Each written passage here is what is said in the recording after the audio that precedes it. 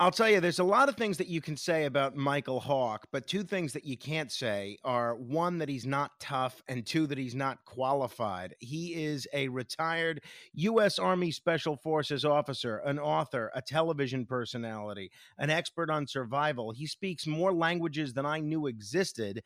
And these days, he's also the military spokesman for the Gold Shield, a group that is very important to me and doing some very important work. And when it seems like the world is just on fire, any corner of the globe that you look to, I can't think of a better person to help break down some of what's happening than Mykel Hawk. Mike, thanks so much for joining me on the radio. I'm a big fan of yours and your work.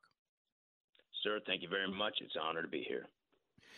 Let me begin with Ukraine. I know you've been very vocal on Ukraine, very active in trying to help a lot of the people that are suffering in Ukraine. I think a lot of people, not the least of which are the folks in the Kremlin, thought that this war was going to turn out very differently at the outset than it has turned out. Even as recently as a few days ago, it seemed like Vladimir Putin wanted this whole thing wrapped up by Victory Day, by May 9th. It turned out that that's not the case. Where do you see this going? How do you see this Ukraine war with Russia ending? And what's the best case scenario, not only for the United States, but for the people in Eastern Europe? Oh man, that's a brilliant question, and it's pretty wide open. I think, and if you just step back a second, Putin just basically doesn't trust anyone and surrounding himself with a bunch of yes men because everybody's too afraid to say no to the guy. So he basically drank his own Kool-Aid.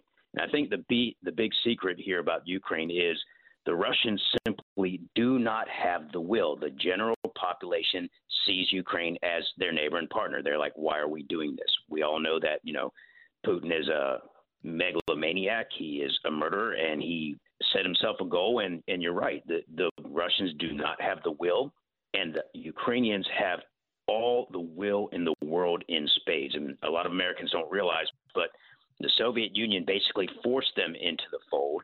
The Russians have constantly been trying to kill the Ukrainians through starvation and through deprivation. So this is merely an extension of something that's been going on for well over 100 years. And now I think what it comes down to, in a classic American terms, you've got a truly bad guy, a really good guy, and they are like the Wolverines. They are small, but they absolutely have the will to fight. And that has brought spank and pain to Putin, much to my happiness, and I think a lot of Americans. So now to answer your question about what I think is going to happen, well, in my personal opinion, Putin's already lost, period. I mean, the Iron Curtain can't keep the truth out forever. And the more his people realize that he is lying to them, the more they will get upset. I mean, I fought against the Russians. I fought with the Russians, and I have a lot of admiration and respect for the regular common Russian people. I have nothing but utter disdain for Putin. I've studied him his whole career, and he is a very horrible human being. So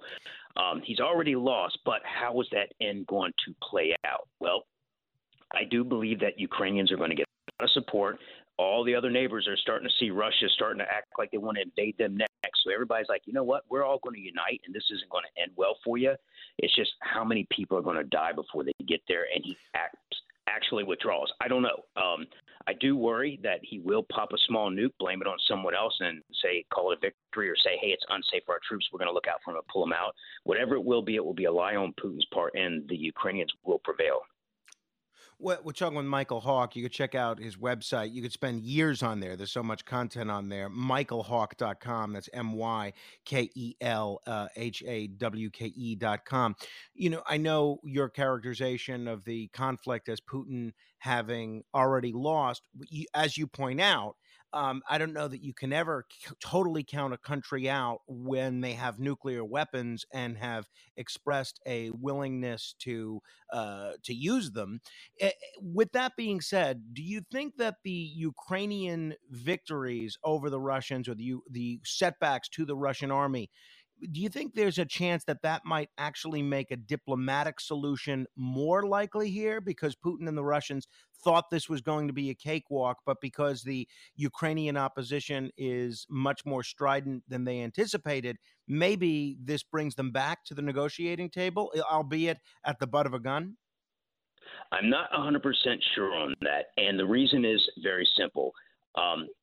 Putin, while he has done very poorly militarily here, he is not going to want to give up any ground that he already got earlier, like in 2014. So I do not see him meeting the demands of the Ukrainians, which is we want all of our original territory back.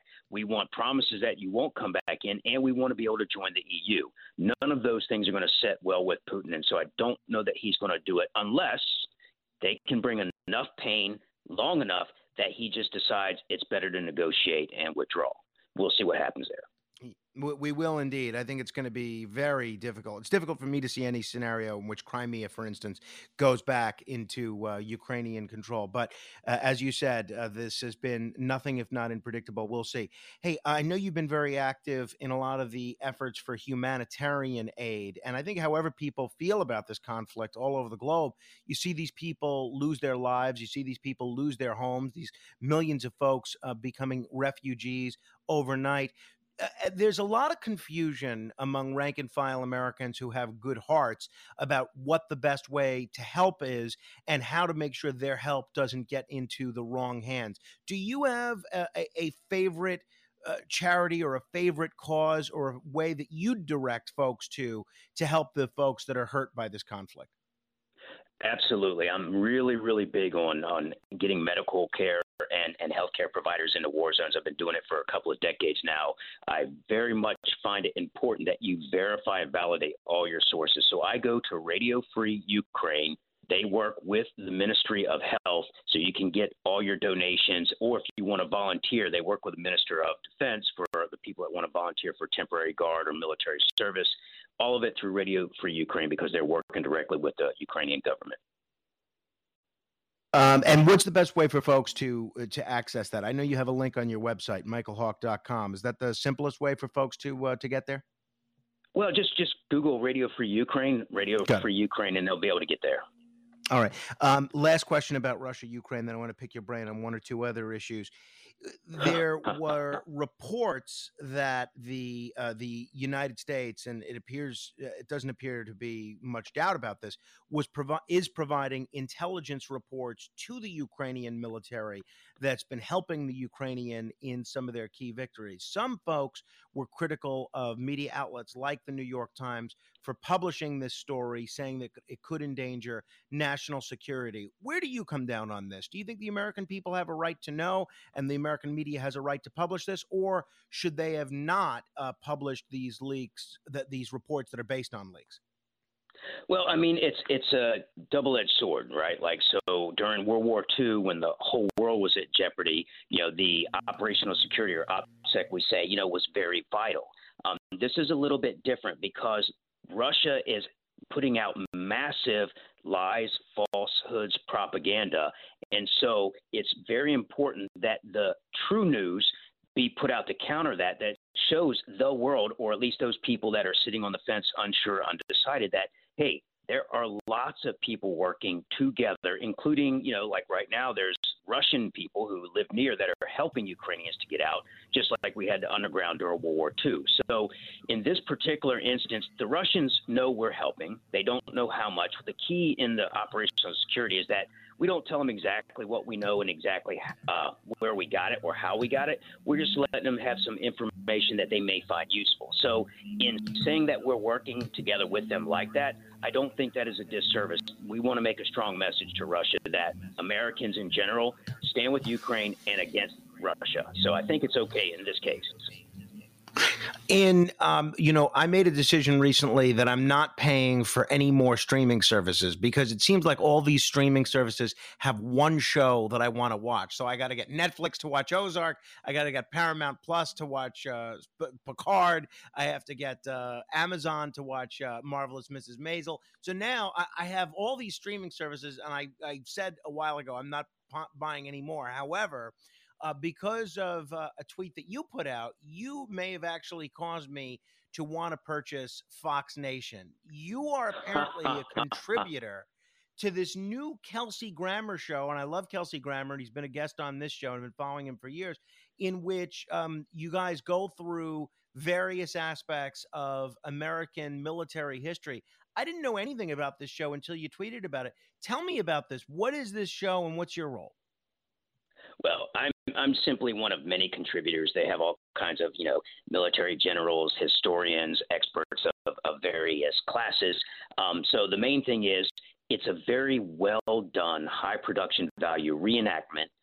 With, of course, Kelsey Grammer and his wonderful voice narrating and telling the story. And then they, have little snippets of interviews with experts that just give a little bit more feel. So I'm just speaking to what it would have been like, in those days for those guys to be fighting sort of like guerrilla warfare type battles, as well as how it would have been to survive in those environments with the gear that they had at the time. So I'm just contributing a little bit. The real meat and potatoes is with Kelsey and the other experts, I'd say. But it's a very good show and worth watching.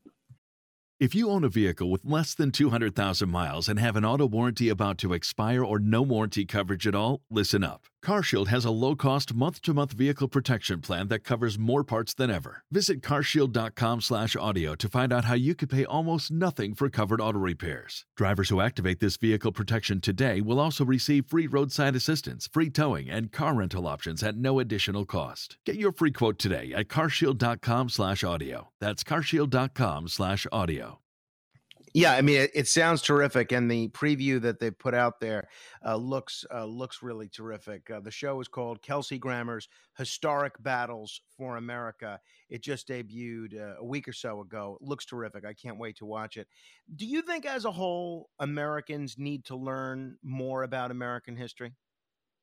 Oh, absolutely. I think it's one of those things, now that I'm a old crusty cotton top, you look back and you realize how much you don't really know. And then as you get older, you start to appreciate the smaller things and the subtle details. So in my opinion, though, the way that technology is changing, the way that media can present things again, I think it's very good that every generation revisit their history, look at it through new eyes, through new understandings, so that we can grow better and avoid the mistakes of history, ideally. So I think this is a fantastic show and a great way to not only reach, folks like ourselves who just find it interesting, but hopefully some of the younger generation as well. It's absolutely right. It's funny. One of the women that just had this long run on Jeopardy, she knew all about American history, even though that she was from Canada. And I just wonder how many, even very, very bright Americans could have been able to match her knowledge of American history, even though they were born here. And I suspect very few. I also have to ask you about your ability to learn and teach language. I know when you were in the military, you were certified to speak at least 4 different languages. I think as many as 7. I think a lot of Americans have a tough time being fluent in more than 1 or 2 languages. If folks are interested in learning a language or teaching a language to their child, for instance, what are some tips that you might give them in a way that makes it a little bit more manageable? Well, I mean, let me just back up and say, first and foremost, I speak English and bad English, so let's put that on the table, right? But what I do have is ability to learn a language quickly, functionally. I wouldn't say it was fluent. I wouldn't say it was pretty, but I've absolutely worked solely in those languages in combat environments and be able to communicate everything that I needed. So in that respect, I know that it works. For me, there's 2 approaches to it. And one is, the old-fashioned way where you spend 2 years studying the basics. A is for apple, B is for bumblebee. And my technique is like, okay, how many words do I actually use on a daily basis? About 200. What are those? Some nouns, adjectives, a few verbs, a couple of connecting words. So let me write those down and start learning those, so I can do the same with the other languages. And that's really what happens is you use like my little cheat book there, what's it called? The Quick and Dirty Guide, Learn Foreign Languages Fast. It's been a bestseller for like 20 years just because it's so easy and simple. And you just fill it out with whatever language you're studying and then go through the thing, all the protocols I put out in there for you. And in 7 days, you can function. And that's where the magic comes. Once you can start talking to another human being, even if it's kind of rudimentary, you get the satisfaction of seeing their face light up when you're saying things that they understand and you're communicating. And that's when people start to dig into the dictionary and watch more shows and listen to more music and really, really learn it. So my technique for everybody is, hey, get your toe in the water first, where you can just say things. That's what makes kids interested in learning, not spending a whole year learning all the grammar stuff before they can say the first sentence, and that's really the trick to it. Make it fun, make it easy, and then they build if they fall in love with it. By the way, if people want to check out that book, they can again go to your website, mykelhawk.com. There's a link through it on there. It's also one of the many books you've written that people can find on Amazon or wherever else. It is interesting. You know, I'm a Star Trek fan, and I've always been intrigued of that idea on Star Trek of the universal translator. They're able to talk with anybody from any planet and know what's going on. It's there's some speculation that we could soon see a day where that's a reality. Do you think that's true? Oh yeah, I happen to be working with some pretty special people, and we are actually working on that project right now. And I don't know if we'll be reading minds anytime soon, but I think very soon we're going to have some good tools for the force where they can get on the ground and they can talk to people at a high level and win hearts and minds, and that's really what it's all about. All right.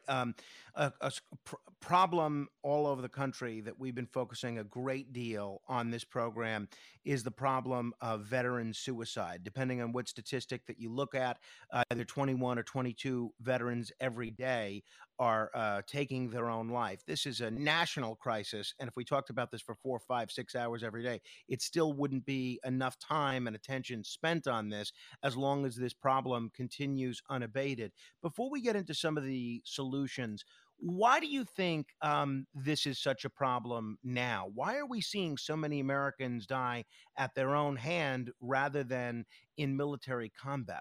Is there one root cause, or is it a variety of causes?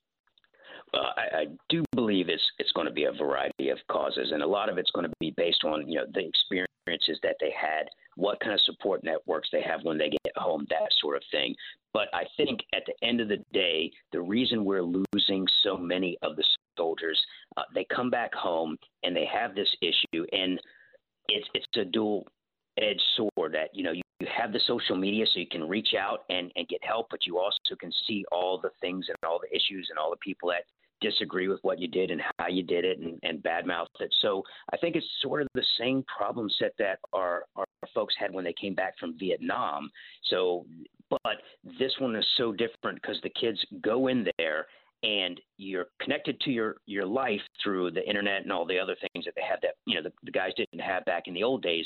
And it's different because when I first started doing conflicts, I mean, you didn't have connectivity to the world. You were there and you lived in that environment until you were out of that environment. So you had kind of time to transition a little bit. When you existed in it, you were completely there in the moment. And I think the big part of this is that all these people come back and they ask themselves what they were doing there. They ask themselves, it's the constant thing, the survivor's guilt. You have your buddies that die that you always feel were better than you, and yet here you are, and you somehow don't feel worthy. And so it's a sad problem with many roots and I think many ways to help. There's not going to be one, silver bullet that's going to cure everything. One thing that I think will go a long way towards helping is the Gold Shield. It's a great way that private sector businesses can pitch in to help folks that might be on the precipice of doing something irreversible, and a great way for ordinary Americans to help. I know you're the military spokesman for the Gold Shield. Can you explain what the Gold Shield is and how folks can get involved and how they can help? Yeah, absolutely. So, I mean, I've lost many friends to taking their own life, and especially what blows me away is the ones who've been through 6 or 7 tours of duty in a war zone, survived many firefights. They actually retire and then come home, and in the quiet moments when they can think is when they take their own lives. And it's heartbreaking to me. And it's happened to me a number of times. So when Gold Shield reached out to me, I'm like, amen, count me in. So the way that Gold Shield works is so simple, and its simplicity is part of its beauty. Basically, any business that cares about veterans signs up with a Gold Shield. They put it on their website, they put it in their window, and they say, we give a darn about vets and the loss of 22 vets a day, and we want to do something about it, and we are doing something about it. So when they put that Gold Shield in their window on their website, it means that they are taking some of their profits and they are donating them to Warrior Foundations, to charities that help fight the PTSD and the loss of 22 a day. And what it means for the civilians and the citizens is, hey, if I'm walking down the street and I see a shoe store that has a Gold Shield and one next to it that doesn't, well, I'm going to go into the Gold Shield because I know they support veterans, and that's a direct way that everybody can simply go to the businesses that have the Gold Shield, knowing that those businesses are helping veterans and trying to fight the 22 a day. And when you mentioned something that really caught my ear, the 22 a day in my world is very powerful. It means something to us.